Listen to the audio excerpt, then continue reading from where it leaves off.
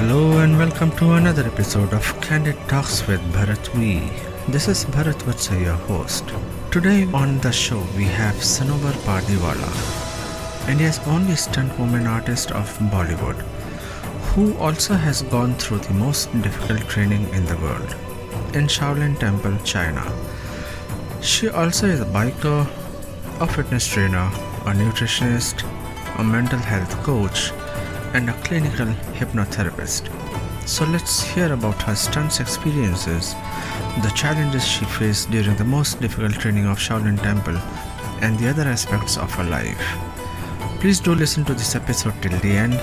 Before we begin, please do not forget to subscribe to this podcast channel, and you can connect with me on my Facebook page at Candid Talks with Bharat V. So let's welcome Sanobar Pardiwala.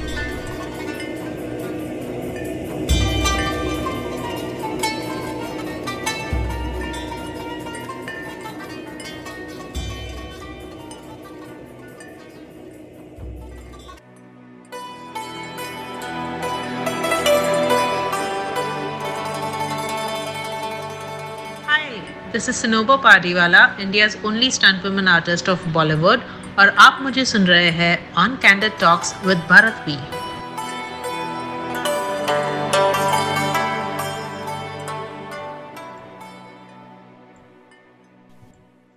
Hi Sanobar, welcome to Candid Talks with Bharat V. How are you doing in this pandemic? Hi Bharat, I'm doing good. How have you been doing? Well, doing good. Quite hectic though. So working almost 14 hours a day. So Wow. yeah. So tell me, Sanobar, how did the COVID impact film industry? Now, you coming from the film industry background, and we'll proceed further to the other part of the questions, but just wanted to understand how overall it has impacted the film industry. Well, it has impacted the film industry quite bad because a lot of movies are stuck and a lot of projects were stuck up, a lot of projects were stopped. And what has happened is there has been a huge gap. It's not been like, it's stalled for a month or so. It's been like almost now a year. And Okay. yeah, there is a good chunk of money involved. It's a huge sum of money, crores and crores of rupees just stalled for nothing. So yes, it's a huge pinch on the producer's pocket, which kind of, it's like a long chain. So it's, it's a domino that just falls on to every single person who's working in the industry, be it from the small scale worker to the largest producer. It's kind of really hit everyone. And now that COVID is, work is started, I'd say rather than COVID, now that work is started, everyone is just waiting to finish their projects. But even after they finish their projects, there is a huge amount of uncertainty as to, theaters opening and movies getting released, and how the way the financial rollout happens for a film. So everyone is pretty stressed about it, and it's just a wait and watch as to see what happens. Okay. So, and I believe the same situation would be for the TV industry as well, because there were many episodes which were being repeat telecast, and now I'm seeing now they have started coming out with the new episodes of various different on various different channels. So I think it's the same for the TV as well. Oh yes, absolutely. It's the same for the TV channel shows, because those TV channel shows and the daily episodes, the soap episodes that we see, they were supposed to be, they are weekly scheduled. Yes. They have that timeline, they have that timeline to finish the X number of episodes and X number of shows, that frame line. And now suddenly imagine 7 months. So they are running 7 months back to what they were. So naturally they had to play repeated telecasts and stuff like that. So how do you take care of, how do you take all the precautions during the shooting that you do? Because there are multiple, people involved, there'll be so many members in your staff, and going places for doing the shoots and meeting different people. So how do you make sure that, you guys, everyone is protected and everyone is taking precautions, and they do not catch any virus or something, or they do not get any come in contact, each shoot, like post the lockdown, I must have completed 5 projects, and with each of the 5 projects, I was tested for COVID beforehand, a Okay. day prior to shoot.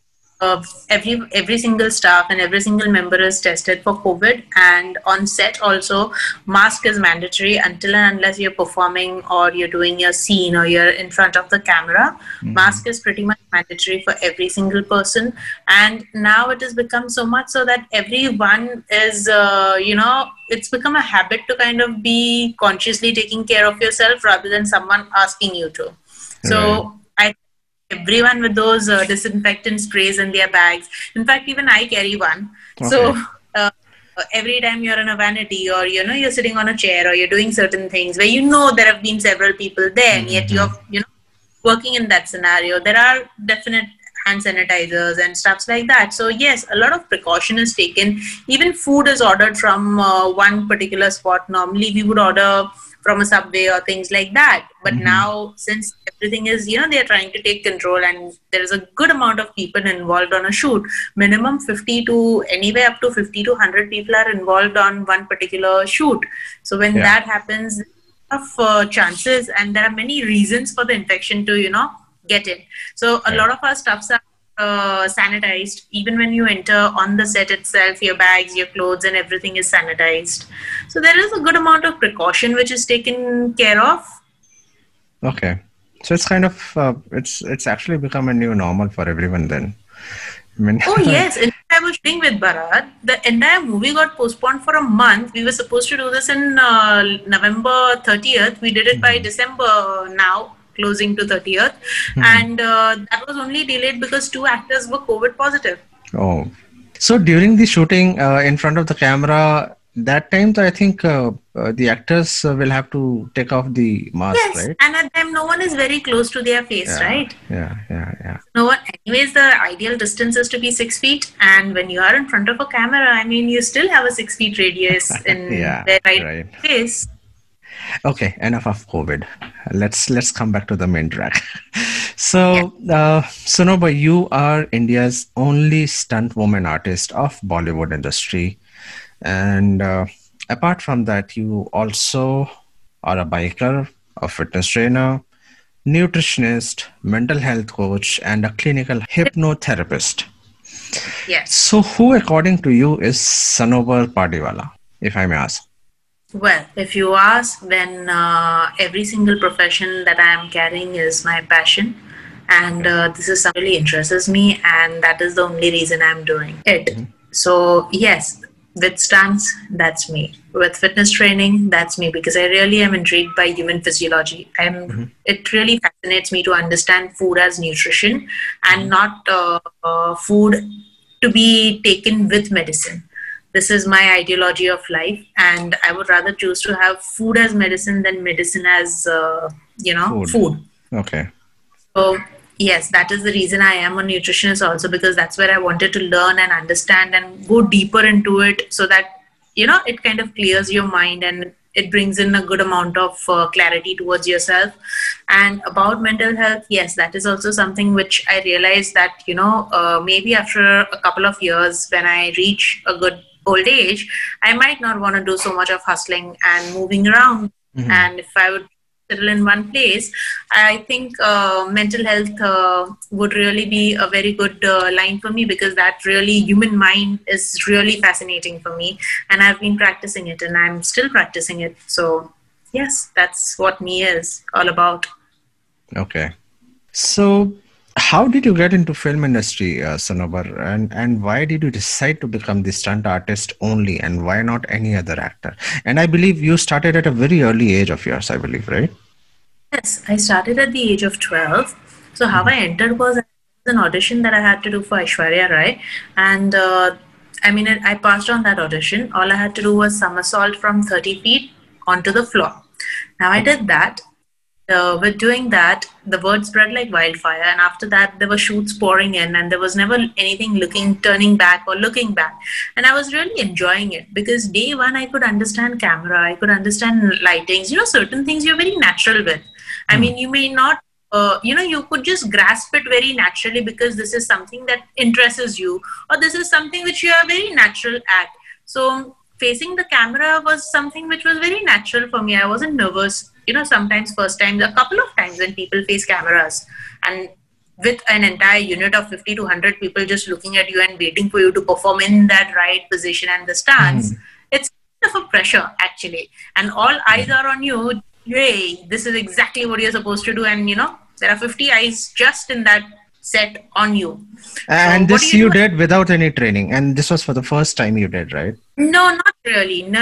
I never did anything without any training. So at the age of 12, I was a black belt in karate, a very good swimmer, and I was a gymnast. Okay. That built my reflexes to a huge extent. So sharper reflexes was something which is very important in performing stunts. Right. Okay. It's very, very important when you're performing stunts because a fraction of a second is what takes you to make that mistake. And what saves you in making that decision in the fraction of a second are your reflexes. Mm-hmm. How quick they are and how quick you react to what is the most appropriate thing. Okay. So so with that training, I started performing stunts, and later on, as I grew further into it, I have been training myself non-stop. Even till date, I kind of choose to upgrade, validate my certifications and my knowledge and my skills. So I am a paraglider, a skydiver, an advanced level deep sea diver. I know several other martial arts, and so forth, so on. So I've kind of constantly upgraded. I've taken the toughest training in the world. So not all that together at the age of 12, but as I grew over the time and as I grew with years, yes, each year I would have learned something for sure. And all these trainings you took, that was in India, or it was abroad as well? It was India and abroad. So deep sea diving was abroad. Then skydiving was in India through our ex-army officials. So that was with them. Then yes, as I mentioned, deep sea diving was abroad. It was in Maldives and Thailand. Okay. Then the toughest training in the world, that was in Shaolin Temple in China. For a month, I completed that. You did that as well? I did that as well. I think that was one of takes you and it remolds you. That was indeed one of the toughest trainings because I never, I used to think that I'm really strong, and it kind of just completely broke that. It breaks you in ways that you couldn't have ever imagined, and it remolds you.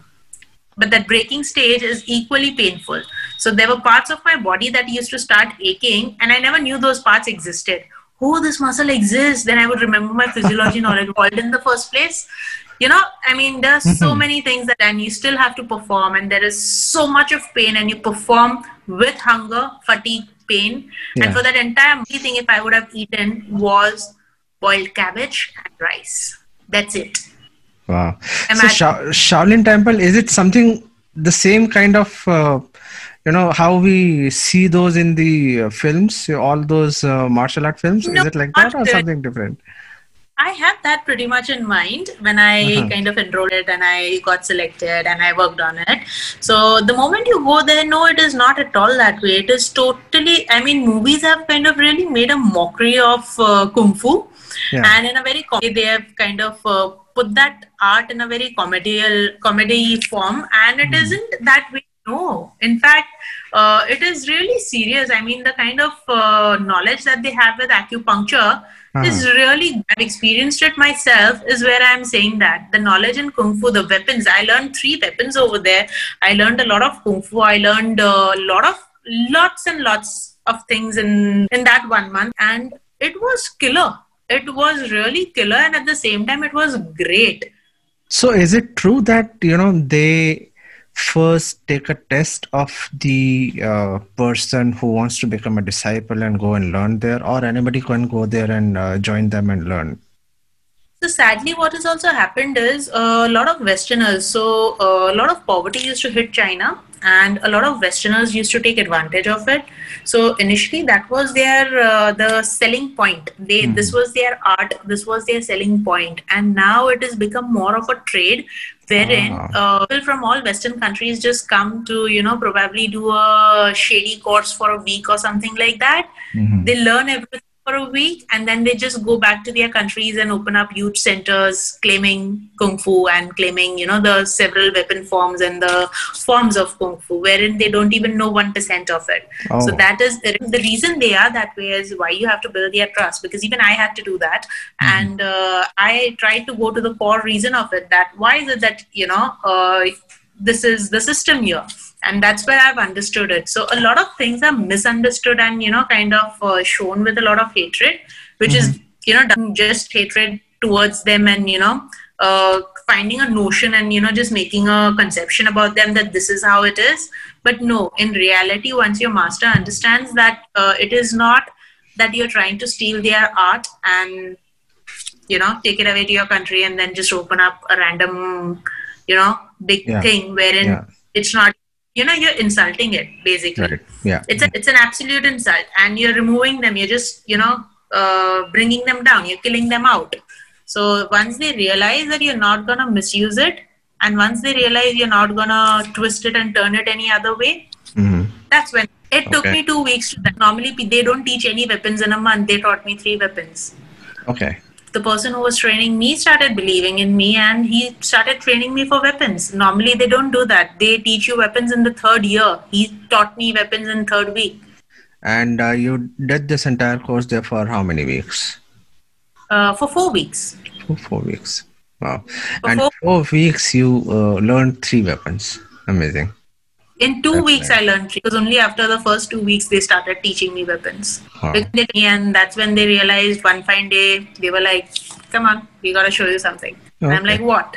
And is it mandatory to know Chinese or Mandarin? A few words, and if you know a few things, it would be really handy. So it is Shaolin situated, it's very situated also in a very difficult place.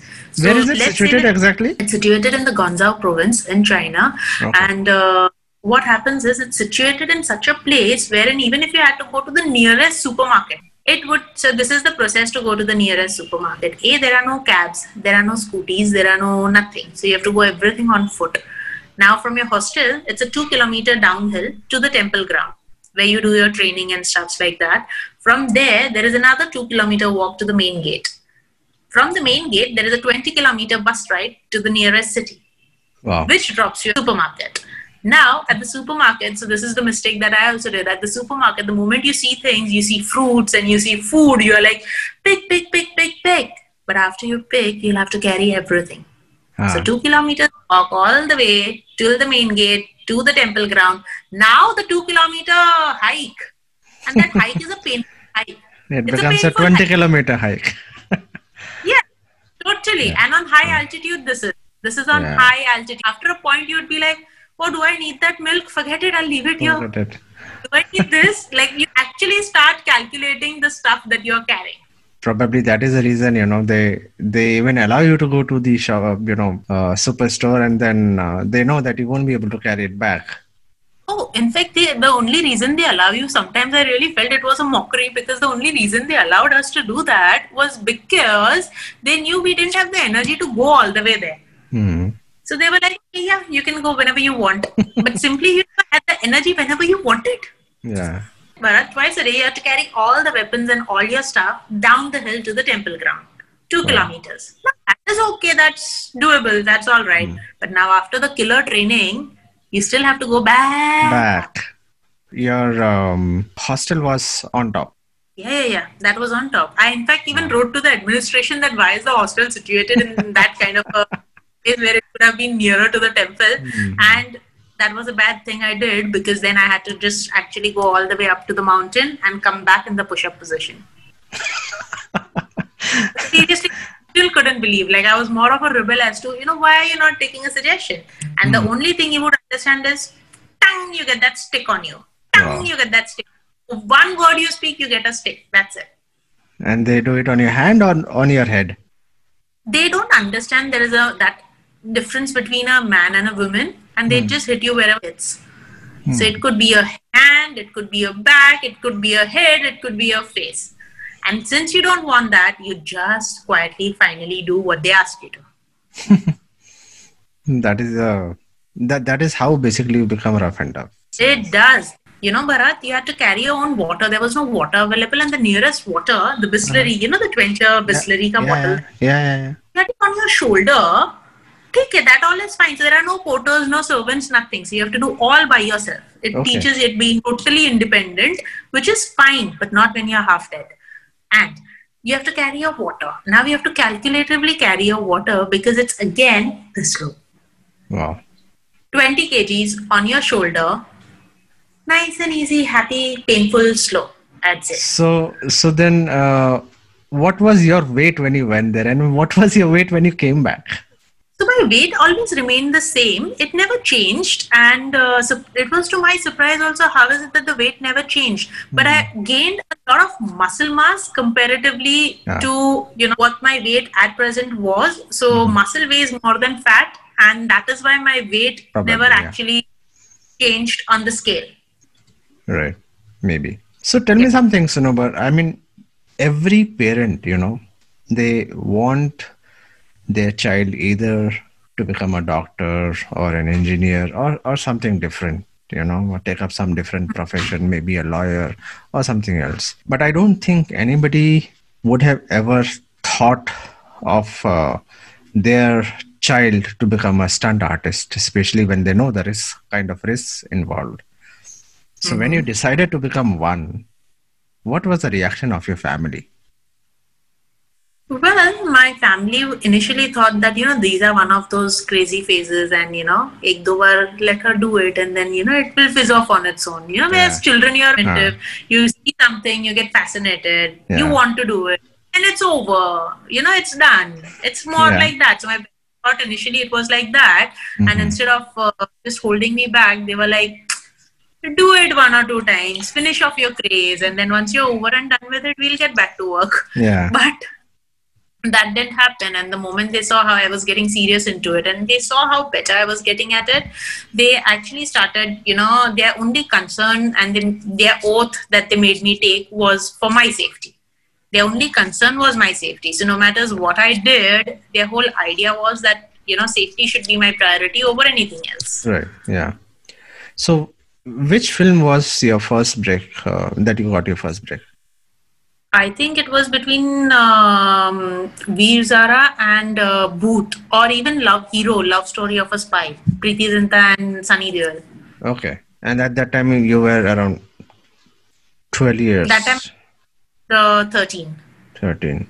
And which one was that for which you gave the audition for Aishwarya Rai? This was a Nakshatra ad. At that time, she just got Miss World. And this was her first thing that she was the brand ambassadress for. For Nakshatra. I do remember that. Okay. Yeah.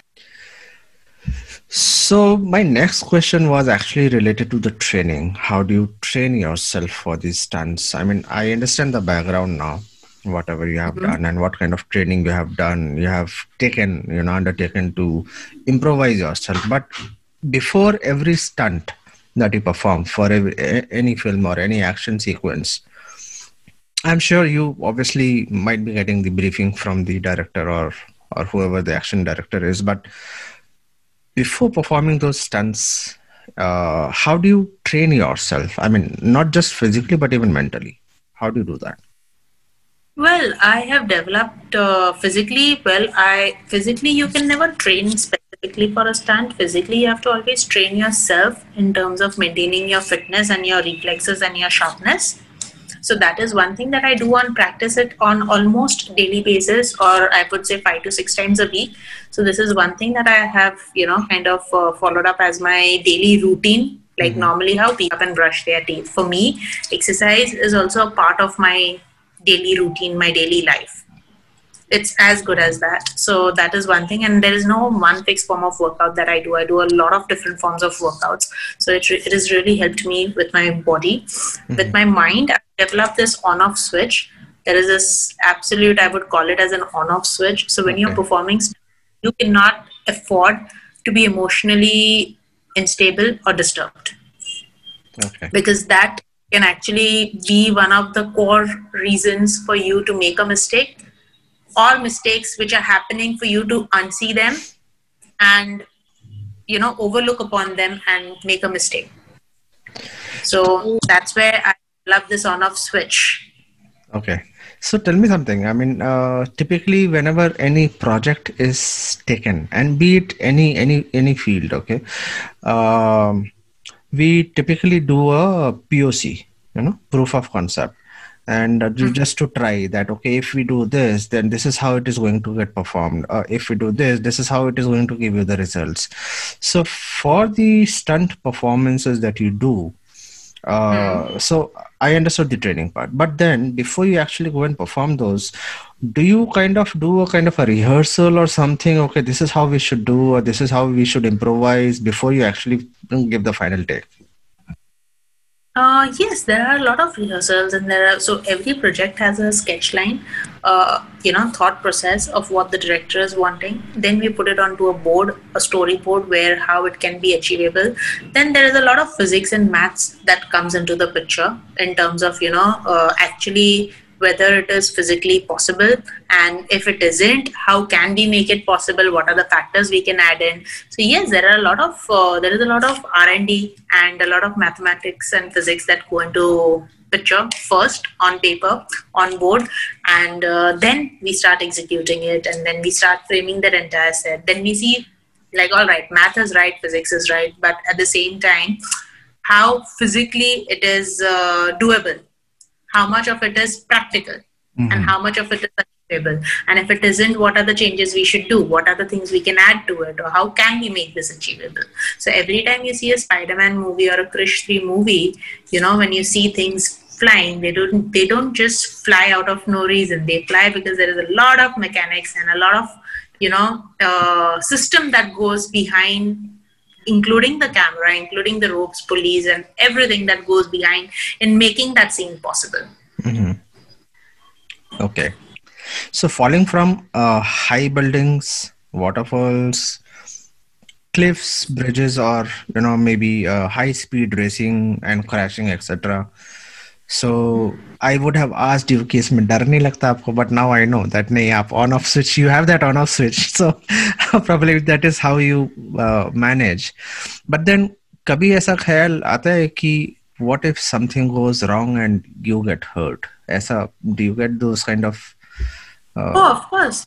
That I was the biggest pessimist at the age of 16, and it really hit me hard.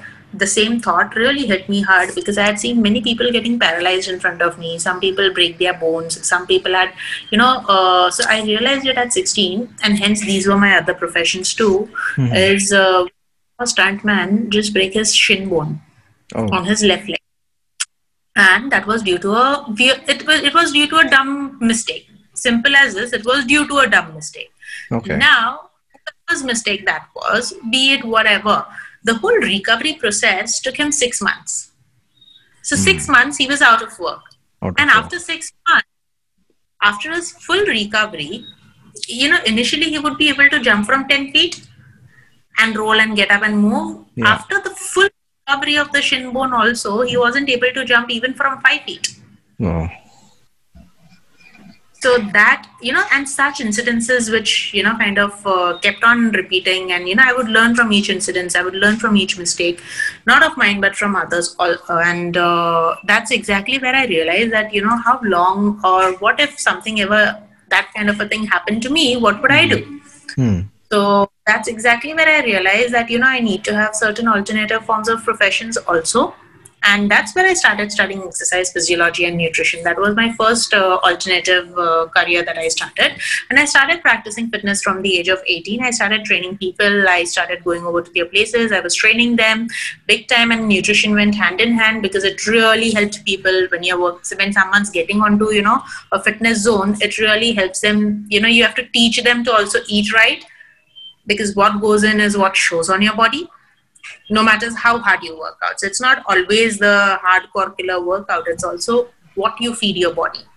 So that really went hand in hand for me. And I gained a good amount of experience, exposure, and different kinds of people, from a kid ranging at 5-year-old to an old adult ranging at 80-year-old. I was training a vast group of people by then. And it really, that's one of the reasons I had that. As I grew further, I wanted to also, the reason I picked up hypnotherapy was because this stunts and fitness training is too much of hustling. You see, and after a point in time, maybe in the future, what if I can't hustle? So, the thought, as you had this thought, what if something happens like that? What if I can't just continue this? Or let's say something happens in the stunt wherein I can't do the fitness training, then what is it that I can do? Right. And that is so instead of picking up a course and then studying further with that damaged self of mine, I'd rather pick up and study something when my age is at hand. And with a younger age, you can actually grasp more context of the subject rather than not. Or maybe at a later age, yes, you can, but at an earlier age, your synapses are still good and you can, study better. So that's where I realized at the age of 23, I wanted to study clinical hypnotherapy, because it really is not just hypnotherapy. It works largely on the mind and beyond. Okay. So I started practicing that from the age of 23. And yes, that's how it's been going. So this hypnotherapy is typically being used on what kind of patients? Is it performed on normal people as well who are suffering from some sort of anxiety or some neurological disorder or something like that, or it is on specific people only? So hypnotherapy is performed on vast group of people. It starts from absolute normal individuals to extreme cases of physical disorders and psychological disorders. It works with two different level of people, and extreme people it can work upon. And it is working not only upon, it's not something where I work upon you, it is the person working upon themselves through the power of mind. Okay. So that is what the method of clinical hypnotherapy. And yes, what the kind of things that it can do is it can help deal with anxiety, emotional disorders, marriage issues, marital issues. It can work with a lot of physical issues and physical ailments, chronic pains. If you've heard of people having chronic pains, with no matters how much of a painkiller they take, the pain is still constant. So it really works on chronic ailments. It works on regenerating your own organs. It beautifully works on that. It also works on easy childbirth. So these days, if you've heard, there were only normal deliveries that would happen for women, and now if you hear, it is completely contrast, and there are barely, as if there are no normal deliveries ever happening. Exactly. So exactly.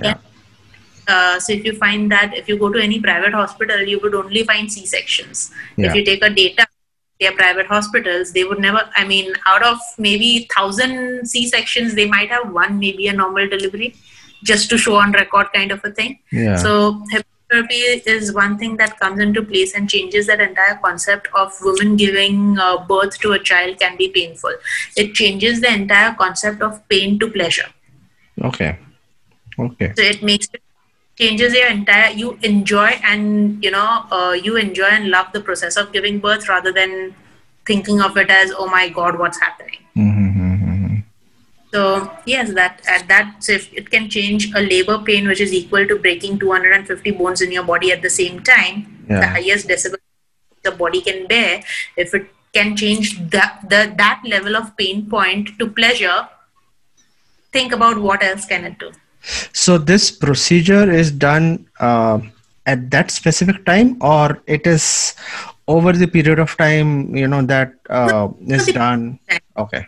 And it's done over the period of time. There are pre-sessions that we do before childbirth. So let's say a woman who comes to me for hypnobirthing, it's called hypnobirthing. And let's say comes to me for hypnobirthing, I would rather have her come to me when she is 4 months pregnant and, start at least have 5 sessions before she actually gets into labor. Okay. So this is all about deconditioning. The first session is only about deconditioning the mind. Yeah, this is actually for the first time I'm hearing this entire phenomenon, This for the first time I'm hearing this. And yes. Right, everywhere, mostly it is C-section only, and nowhere, the normal childbirth is being done, maybe 1 or 2 Yeah. max to max. Maybe very rare you would hear about. And now, because women are getting more conscious about it, and people are understanding the side effects of the C-section also, the 3 month of pain and the whole process that you yourself also as an individual go through. So Yeah. when people have that is where people are looking at more alternative ways of doing it. So how come there is not much of a promotion being done for this entire process? I don't see that, even this hypnobirthing, you said, right? Hypnobirthing. So Yes. I don't think it is being, promoted as much as it should have been, like any other process. Yes. So, when you do a C-section in a hospital, the C-section in a hospital costs you minimum $1.5 lakh. Yeah. Hypnobirthing costs you nothing but 10 to 15K. Yeah. Yeah. So now tell me, give me one good reason what should be. Yeah. Understand. Normal birth in a normal hospital would cost you like around 50 grand, wherein in the same hospital it would be $1 lakh more for C-section. Absolutely. So that's why it is not promoted. And plus, in India, there is not much awareness. In abroad, yes, there are classes, and actually, women are pushed towards only normal birth and C-section. Oh, very rare or very something that went really wrong is where a C-section is done. Okay.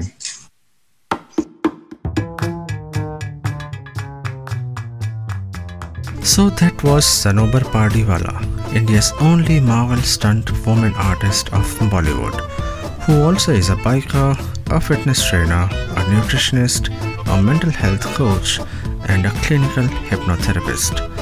Thank you all so much for listening to this episode of the podcast show Candid Talks with Bharat V. If you like the show, please do like, subscribe, and share with others. If listening on Apple Podcast, do not forget to rate 5 stars. If on Spotify or YouTube, do not forget to subscribe and share. All the bikers can listen to this podcast episode on bikersclub.in. इसके साथ हम आज का सफ़र यहीं समाप्त करते हैं. बातों का सिलसिला जारी रहेगा with Sanobar Pardiwala in our next episode of Candid Talks with Bharat V. Stay home, stay safe. This is Bharat Vatsa signing off for today. दुआओं में याद रखना. जय हिंद.